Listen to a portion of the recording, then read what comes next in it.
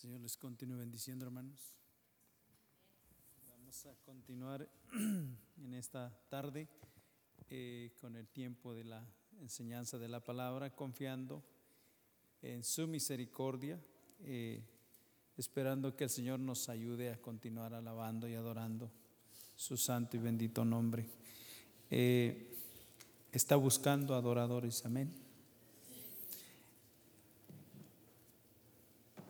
Hay un salmo que dice que el ángel de Jehová acampa alrededor de los que le cantan. No, ¿verdad? De los que le temen. Así que cuando hay temor, hay reverencia. Y cuando hay reverencia, entonces el Señor está a nuestro alrededor. ¿Me explico?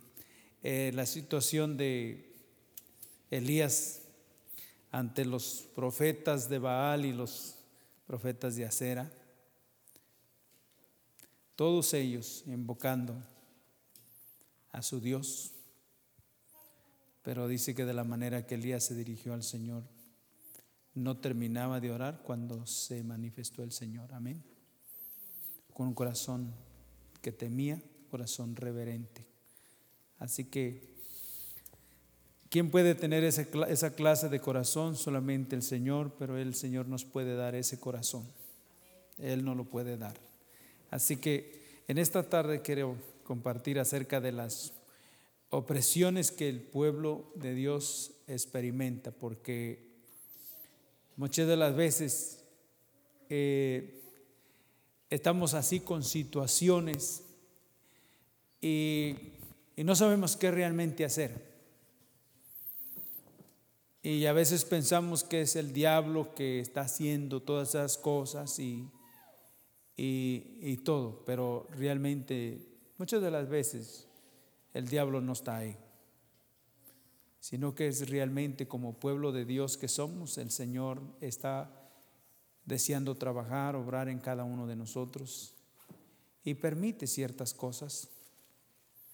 Y a veces nuestro corazón se angustia, pero es importante y es necesario que nosotros sepamos cómo depender del Señor, porque para ello necesitamos el don de esperar, el don de la paciencia, porque nosotros no somos pacientes.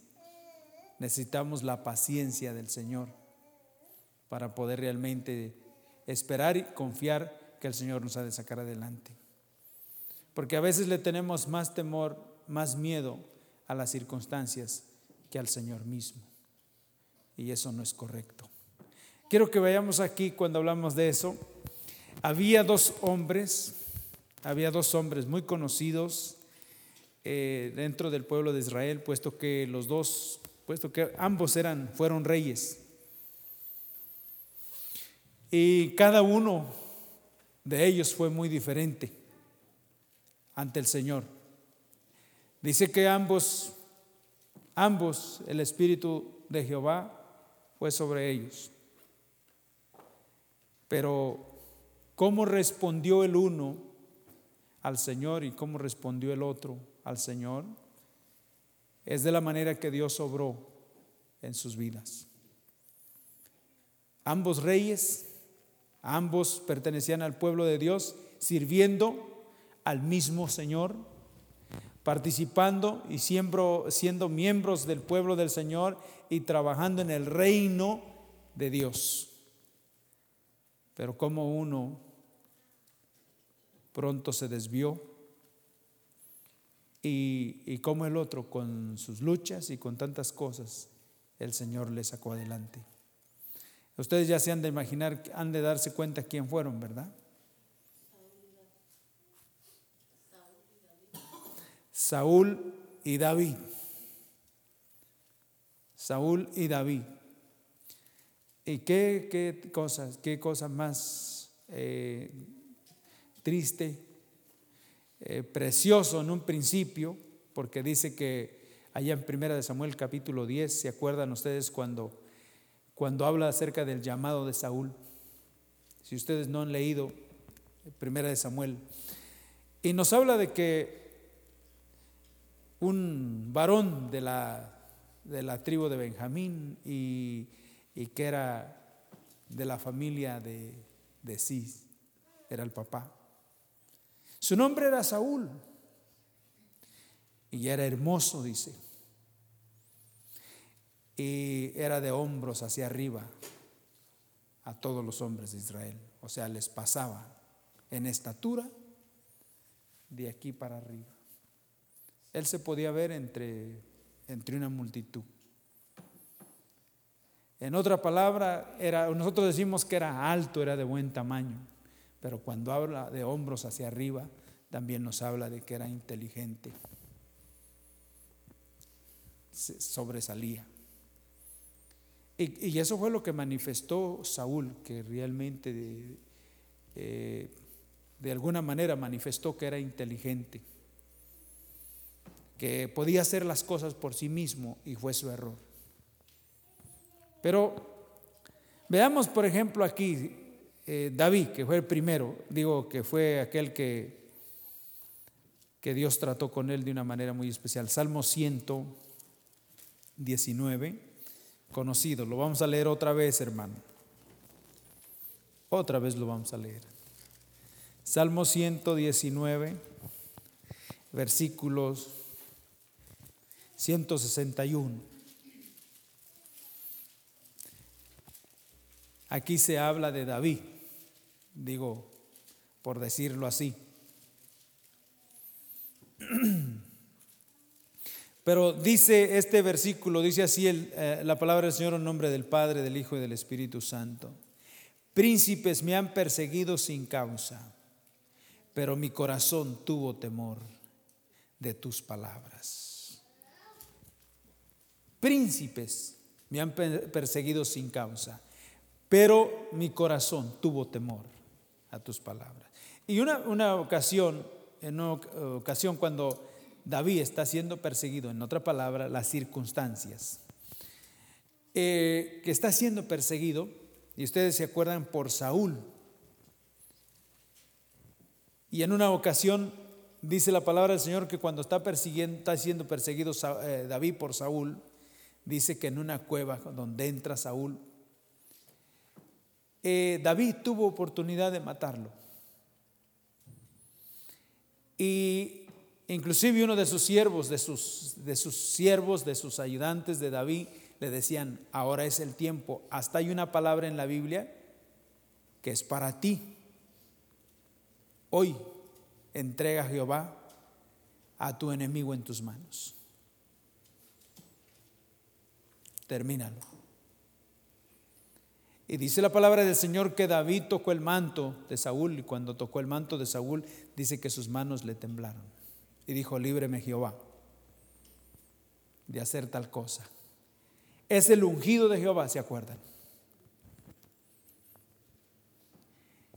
Entonces, cuando dice aquí: mi corazón tuvo temor de tus palabras, no son las circunstancias, no es el momento, porque a veces que uno dice: ay, pero qué oportunidad, ¿no? Qué oportunidad. Varias cosas de oportunidades. Un trabajo mejor, oportunidad de hacer un dinero sin que trabaje mucho, pero mal. Muchas oportunidades. Y el otro viene y el Señor se lo permite para que nos presente eso, porque la prueba de nuestra fe tiene que ser probada. Y aquí es donde se ve si realmente uno ha recibido la palabra del Señor, porque dice el Evangelio de Marcos 16:16, dice que el que creyere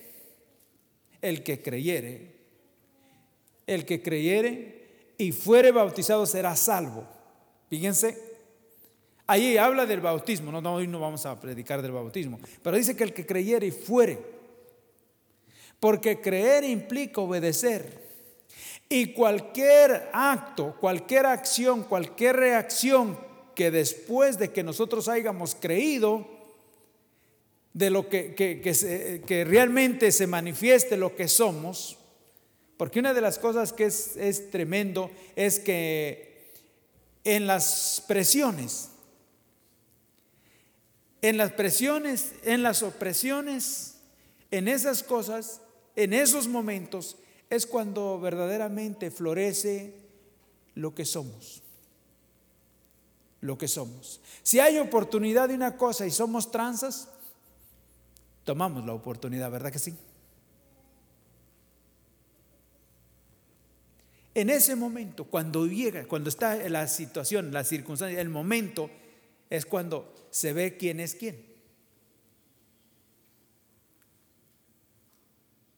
Ahora que salíamos, les decía a algunos hermanos que esos viajes también nos ayudan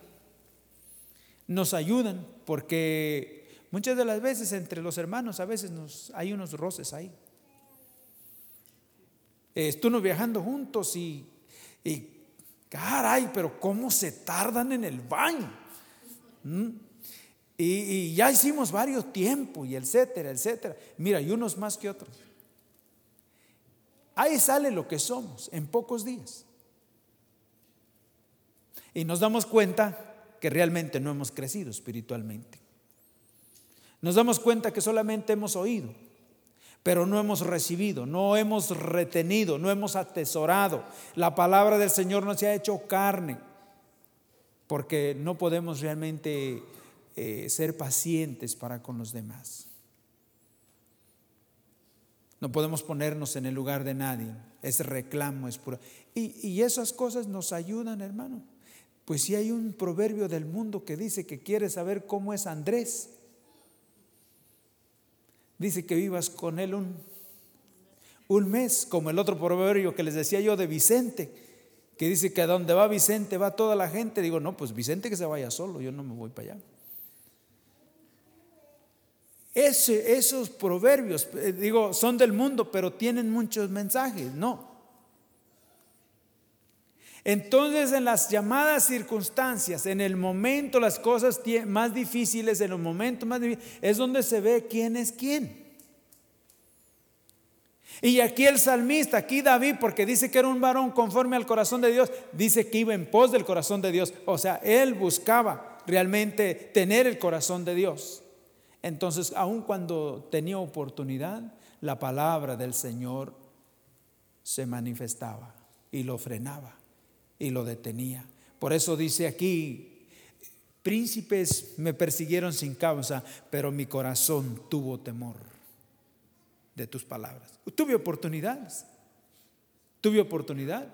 pero tu palabra me venció, pudo más que mis propios deseos. ¿Me estoy explicando? Y qué precioso es cuando eso está pasando en nuestro corazón, ¿sí o no?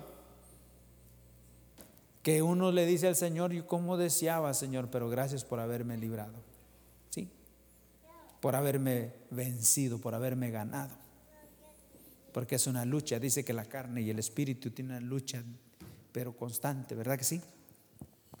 Entonces podemos ver eso. Saúl era muy diferente. Él, cuando vienen las circunstancias, no importa que él tenía un plazo y no importa que le habían dicho que esperara hasta que Samuel llegara, las cosas él las hizo por su propia cuenta y dijo: es que me esforcé.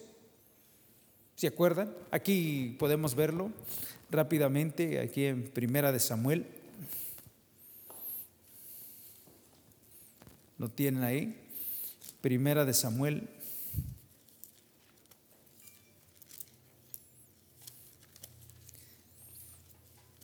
Capítulo 13.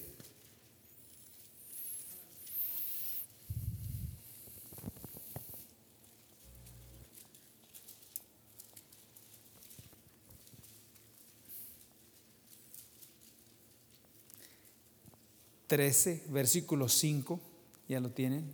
Primera de Samuel 13, versículo 5 dice: entonces los filisteos se juntaron para pelear contra Israel, 30,000 carros, 6,000 hombres de a caballo, y el pueblo numeroso como la arena que está a la orilla del mar.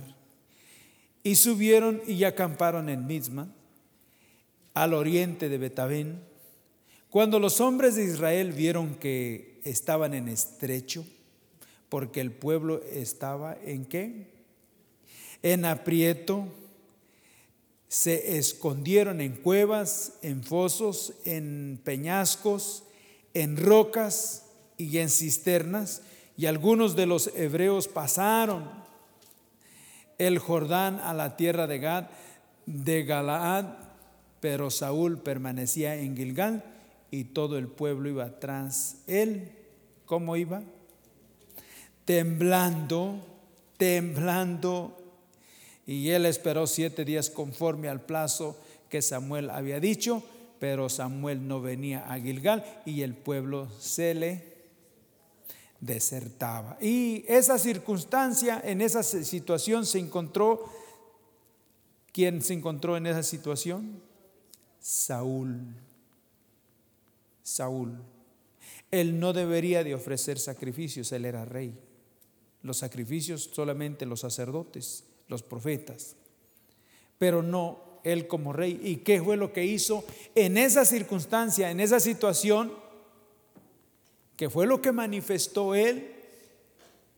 Le habían dado plazo y que tenía que esperar. Y cuando estaba hablando de esperar, en otra palabra, tenía que guardar la palabra que se le había dado y manifestar que realmente él confiaba en lo que Dios había dicho. En medio de esta situación es cuando se ve quién es quién. ¿Quién es quién? En medio de las circunstancias, las cosas que nos rodean. Y hermanos, aquí vemos por ejemplo a un pueblo que dice que tenía miedo y aparte de que se escondió. Se escondía en cuevas, en fosos, en peñascos, en cisternas, se escondía. No quería realmente salir y enfrentar la situación confiando en el Señor. Esta parte ahí cuando dice que se escondía nos habla de las excusas que uno tiene. De las excusas. Todo tipo de excusas. Y uno se esconde. A ver, ¿por qué no estudió hoy su Biblia? Es que yo estaba muy cansado hoy. Ah, sí. ¿Qué más? También tenía yo mucho sueño. ¿Qué más? Escondiéndose en qué, en peñascos, en cisternas, ¿en qué más? Usted y yo sabemos que necesitamos de el Señor, que tenemos que alimentarnos porque vienen situaciones difíciles que si el Señor realmente no ha obrado en nosotros, vamos a retroceder. David tenía esa palabra viviente, viva en su corazón, por eso dice, tuve oportunidad, pero mi corazón tuvo temor a tus palabras. Saúl le vino la misma situación y ¿saben qué? Él no resistió. Él dijo, yo me esforcé y hice esto, sí, pero locamente has hecho porque eso no debías de haberlo hecho. Bueno, yo me esforcé. Te esforzaste para hacer lo malo. Y dice que el pueblo se escondió y temblaba. Sabían que Saúl ya estaba mal y que estar siguiéndolo era realmente sufrir una derrota contra los enemigos. Y qué terrible es saber que uno realmente está mal y que delante de un ejército, de huestes espirituales de maldad, Satanás mismo con su ejército, que realmente no vamos a poder realmente confrontarlo. Porque los filisteos eran tipo del ejército satánico. Los filisteos fueron una de las naciones, de las peores enemigas del pueblo de Dios. Y ustedes saben que nosotros no tenemos ningún enemigo humano. La palabra del Señor nos dice que nuestra lucha no es contra carne ni es contra sangre, es contra demonios, es contra espíritus. Y necesitamos depender del Señor. Necesitamos depender del Señor. Pero ¿quién es suficiente para esto? ¿Saben? Ninguno. Ninguno de nosotros. Pero el Señor ha prometido obrar en cada uno de nosotros. Obrar. Si tan solo nosotros realmente damos los pasos que el Señor dice que demos. Por ejemplo, cuando dice que el que creyere y fuere bautizado será salvo. Usted sabe que el bautismo es una manifestación de haber creído. ¿Me estoy explicando? El bautismo no salva, pero es una manifestación de haber creído. Entonces hay pasos que uno tiene que dar. ¿Por qué, hermano? Eso manifiesta que yo estoy creyendo, estoy confiando en lo que Dios dice. ¿Me estoy explicando? Yo no puedo decir que creo en Dios y no hago nada.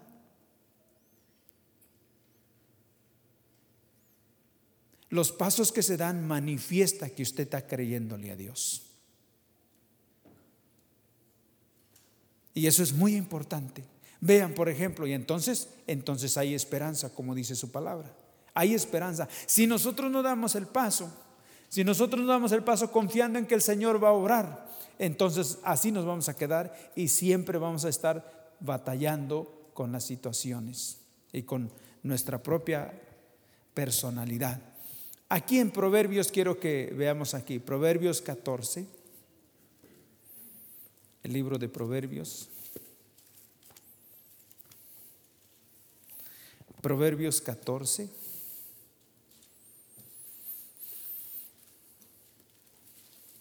Versículos 26 y 27, que dice: en el temor de Jehová está la fuerte confianza, y esperanza tendrán sus hijos. El temor de Jehová es manantial de vida para apartarse de los lazos. ¿De qué? De la muerte. Pero en el temor de Jehová está la fuerte ¿qué? En el temor de Jehová está la fuerte confianza. El temor de Jehová es una persona, ¿verdad? El temor de Jehová es una persona. No es como dice, no, hermano, es que usted debe de tener temor. ¿Yo cómo voy a tener temor si no Cristo no está en mi vida? Porque el temor de Jehová es Cristo en vosotros.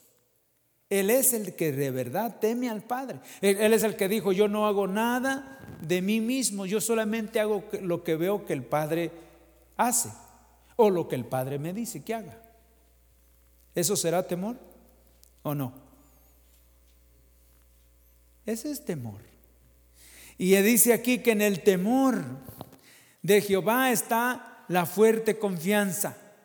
Pablo lo dijo más tarde. ¿Qué dijo él? En Gálatas 2:13, ¿o cómo? Sí, 2:13, ¿qué dice qué? No es 2:13, es 4:13. Todo lo puedo en Cristo que me fortalece. Él lo experimentó y lo vio de otra manera, pero lo mismo.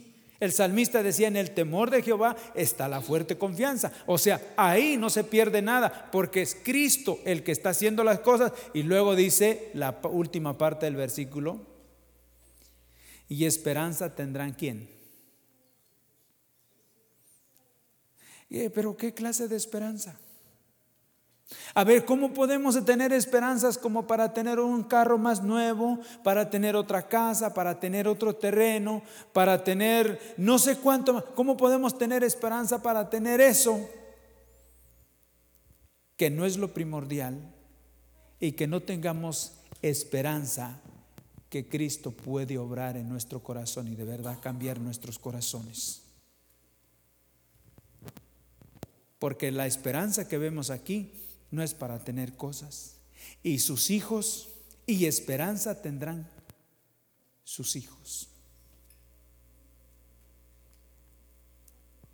Nuestra confianza no está en nosotros. Este andar no depende de nosotros. ni es porque lo que vayamos a hacer nosotros, es lo que Cristo vaya a estar haciendo en cada uno de nosotros. Su andar no depende de usted, su andar depende de Cristo, de Él, de Él. ¿Qué es lo que sucede? Que las circunstancias pretenden realmente intimidarnos y desconfiar de lo que el Señor puede hacer. El día de ayer veíamos una palabra preciosa en el libro de Cantares que a mí me ha marcado, estoy marcado por esa palabra. De la manera que el Señor nos la enseña. Hermanos, este andar, esta vida no es de aquí. Esta vida que tenemos, que es la vida de Cristo, no es de aquí, no es de aquí abajo, es de arriba. Esa vida nos la vino a traer nuestro Señor Jesucristo. Por eso es que hay tanto problema para caminar. Por eso es que hay tanta oposición. Por ejemplo, ayer veíamos nosotros aquí en el libro de Cantares, y podemos verlo para que usted también pueda aprovechar ese mensaje que tenemos aquí en esta palabra. Veamos, por ejemplo, aquí Cantares.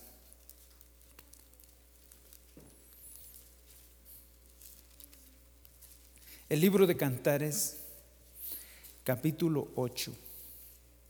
Ya estamos nosotros empezando el capítulo 8. Ya nos falta nada más unos cuantos versículos, y si al Señor le place estaremos terminando de estudiar el libro de Cantares, que estaríamos terminando con 80 lecciones. Y este pasaje, el día de ayer lo estábamos viendo, y yo digo, bueno, ¿cómo uno lo pueden saber y otros no? De que es tan importante para todos, para todos. Y es el versículo 1 del capítulo 8 que estábamos viendo aquí. Y es esto que dice aquí, si ustedes lo pueden leer conmigo. Vean esto, porque estábamos hablando de Proverbios 14:26. Hay esperanza, ciertamente sí, pero el otro quiere intimidarnos. Siempre lo ha querido hacer. Versículo 1 del capítulo 8 dice: oh, si fueras como un hermano mío que mamó los pechos de mi madre, entonces hallándote fuera te besaría y no me menospreciarían. Nosotros decimos, pero óigame, ¿qué es eso? ¿Qué quiere decir eso? ¿Lo están leyendo? ¿De qué habla? ¿Qué es eso?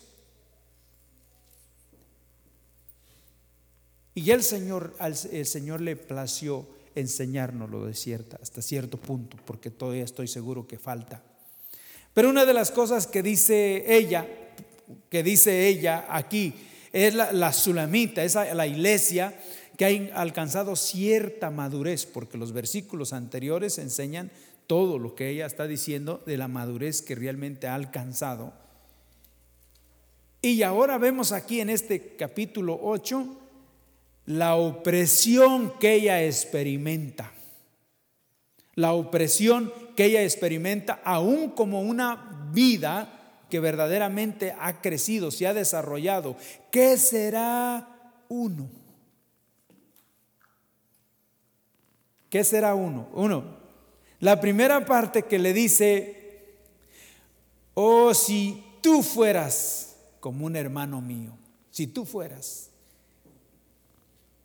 Hay un canto que dice, ahora lo recordará el hermano Aristeo, hay un canto que dice: no es como yo.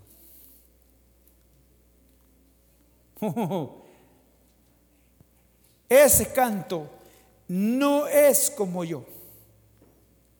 No sé si lo sacaron de ahí o no sé, pero ahorita me viene a la mente.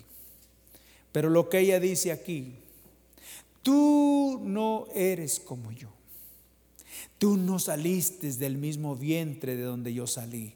Tú no mamaste los mismos pechos que yo mamé. Si tú hubieras salido de donde yo salí, de donde yo vine, si tú fueras de donde yo soy, no habría ningún problema. Ningún problema. Porque una de las cosas que estamos estudiando es que en el Medio Oriente, allá con los de Israel, con los de Irak, con todos ellos, el Medio East que le llaman, tiempos pasados, tiempos atrás, la cultura era que un matrimonio que lo encontraban, aunque fuera matrimonio, que lo encontraran besándose en la boca en la esquina, era indecoroso. No era algo que se calificara bien, era algo, no estaba bien, en otra palabra, que ese matrimonio estuviera haciendo eso. Los besos eran en el cachete y eran solamente entre familiares.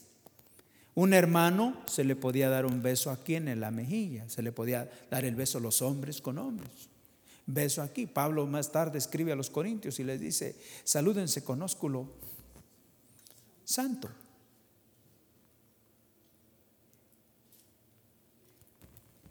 Salúdense. Pero entre ellos, los del Medio East, que un matrimonio se estuviera besando en la boca, eso era fuera de común, no era muy común eso. Eso estaba mal, porque el beso era nada más en la mejilla y para los familiares y también para aquellos que formaban parte de una misma familia, el pueblo de Dios. No se habían visto por mucho tiempo, podían encontrarse, darse el abrazo y darse el beso acá. Y no había ningún problema, nadie los criticaba, nadie podía decir nada.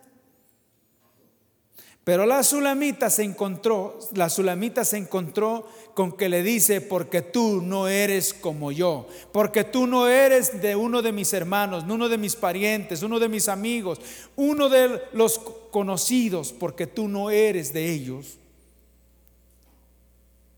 Si yo me entrego a ti como debería de ser, me van a menospreciar, me van a criticar, me van a decir que creo que estoy.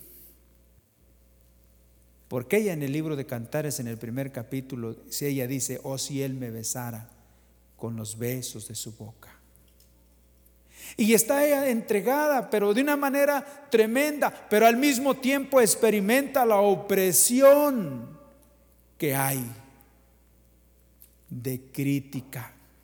¿Sabe usted que si usted atiende a un hermano, lo atiende, le hace fiesta seguido, le da de comer seguido, lo visita y lo tiene ahí, todo eso no se ve mal?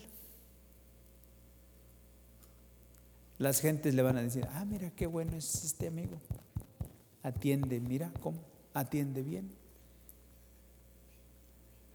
Porque allí no hay oposición, allí no hay quien se oponga. Eso no nos lleva a ningún lado. Es una amistad entre aquí, no nos lleva a ningún lado.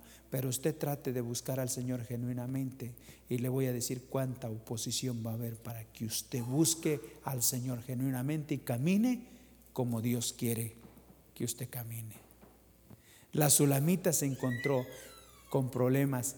Si fueras como los de acá, si tú fueras como los de acá, yo te besaría, ningún problema. Pero como tú no eres de acá, si yo lo hago, a mí me van a criticar, a mí me van a echar fuera, a mí me van a decir que soy fanático, a mí me van a decir que qué estoy haciendo, porque tú no eres de donde yo, no viniste de donde yo vengo. Hermanos, ¿qué tan difícil será y qué tanto valor habrá cuando una alma se salva, que hay tanta oposición? Hay demasiada oposición para andar en este camino. Que, hermano, la opresión de adentro, de afuera, de todos lados, y de tal manera que usted la puede experimentar. Usted puede estar bien con todos los demás, entre comillas, porque nadie puede estar bien con los demás si no está bien con el Señor. Tarde o que temprano salimos de problemas con los demás si no estamos conectados con el Señor. Porque amarás al Señor por encima de todas las cosas y a tu prójimo como a ti mismo. Y la sulamita entendió y reconoció: tú no eres como yo. Para seguirte a ti, para amarte a ti, se necesita de desafío.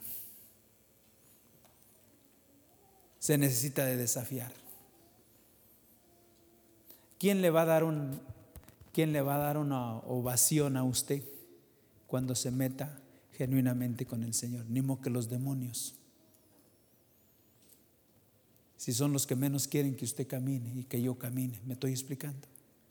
Ellos quieren que usted y yo nos intimidamos y que por alguna cosa, por alguna razón, ya no queramos caminar con el Señor. ¿Por qué? Porque en ello nos va la vida eterna. ¿Me explico? ¿Sí? ¿Cuánta oposición hay? ¿Verdad que sí? ¿Estará difícil para entrar al cielo?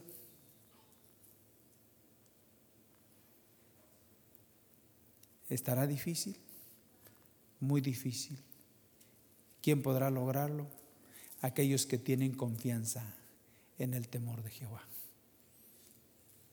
En el temor de Jehová hay fuerte confianza y sus hijos, ¿y qué? Y hay esperanza, y esperanza tienen sus hijos. Nosotros solamente podemos confiar. ¿Cuánta oposición? La sulamita dijo: no eres como yo. Y como no, porque no eres como yo, hay tanta oposición. Y siento una opresión que, en otra palabra, si se descuida, iba a ser intimidada. Y había crecido, se había desarrollado. ¿Qué será uno? Que para mí, que yo veo ella con una relación con el Señor muy tremenda, muy bonita. Que como quisiera que el Señor obrara en mi corazón para tener esa misma relación que tenía esa sulamita que representa la iglesia. La iglesia. Amén. Hay un mensaje. Y el mensaje es que si creemos, al que cree, todo le es posible. ¿Por qué? Porque nuestra confianza no está en nosotros, está en aquel que todo lo puede. Aquel que todo lo puede. Hay el martes pasado tuvimos en Jonesville con los hermanos y también el Señor nos habló. Nos dio una palabra muy bonita. De verdad. Y hermanos, si no hay temor, si el Señor no obra en nosotros, dice segunda de Timoteo 3, versículo 8, que dice que nos vamos a encontrar con una mente corrupta, corrompida. Y luego dice que reprobados en la fe. Reprobados en la fe. ¿Por qué reprobados, hermanos? Porque en algún momento en nuestras vidas el Señor nos ha hablado claramente y nos ha dicho lo que necesitamos hacer y no hemos dado el paso. Y cuando no damos el paso, entonces desconfiamos de lo que el Señor nos ha dicho y no pasamos el examen. Estamos reprobados. Y usted sabe que alguien que está reprobado no pasa de año. Y dice: ¿qué pasó? Lo reprobaron. ¿Y qué ahora se va a quedar en el mismo año? Perdió todo el tiempo que había estudiado.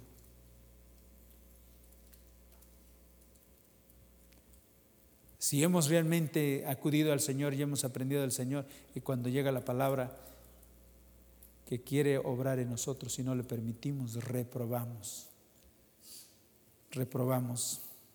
Pero vamos a confiar en el Señor. Dice aquí el libro de Éxodo. Quiero terminar con esto y dejar esta palabra, que es una palabra también preciosa, como todo lo que hemos venido viendo.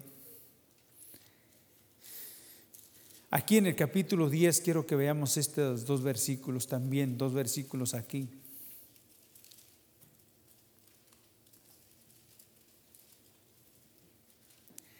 Dice el versículo 1: Jehová dijo a Moisés: entra en la presencia de Faraón, porque yo he endurecido su corazón y el corazón de sus siervos, para mostrar entre ellos estas mis señales. Fíjense qué es lo que dice, que el mensaje que Dios le da a Moisés. Le dice que entre en la presencia de Faraón y le dice lo que ha hecho. Dice: yo he endurecido el corazón de Faraón y de sus siervos. Ya. Por eso de que a veces pensamos que Dios es muy bueno y que Él no va a hacer nada. Hermanos, Dios es bueno y para siempre es su misericordia. Pero Dios le habló a Faraón muchas veces y Faraón rehusó atender a la palabra de Dios. Y ahora ya no tiene oportunidad Faraón para ninguna otra cosa, solamente que el corazón de Faraón va a ser endurecido para perdición. No, pero Él conoce el corazón. Él no quiere que ninguno se pierda, pero se van a perder muchas personas por causa de sus corazones. Y la situación aquí dice: yo he endurecido para mostrar en ellos estas mis señales. Y luego, versículo 2: este mensaje no solamente es para Faraón, es para ti. Le dice a Moisés: es para ti. Dice: para que cuentes a tus hijos. ¿Y a quién?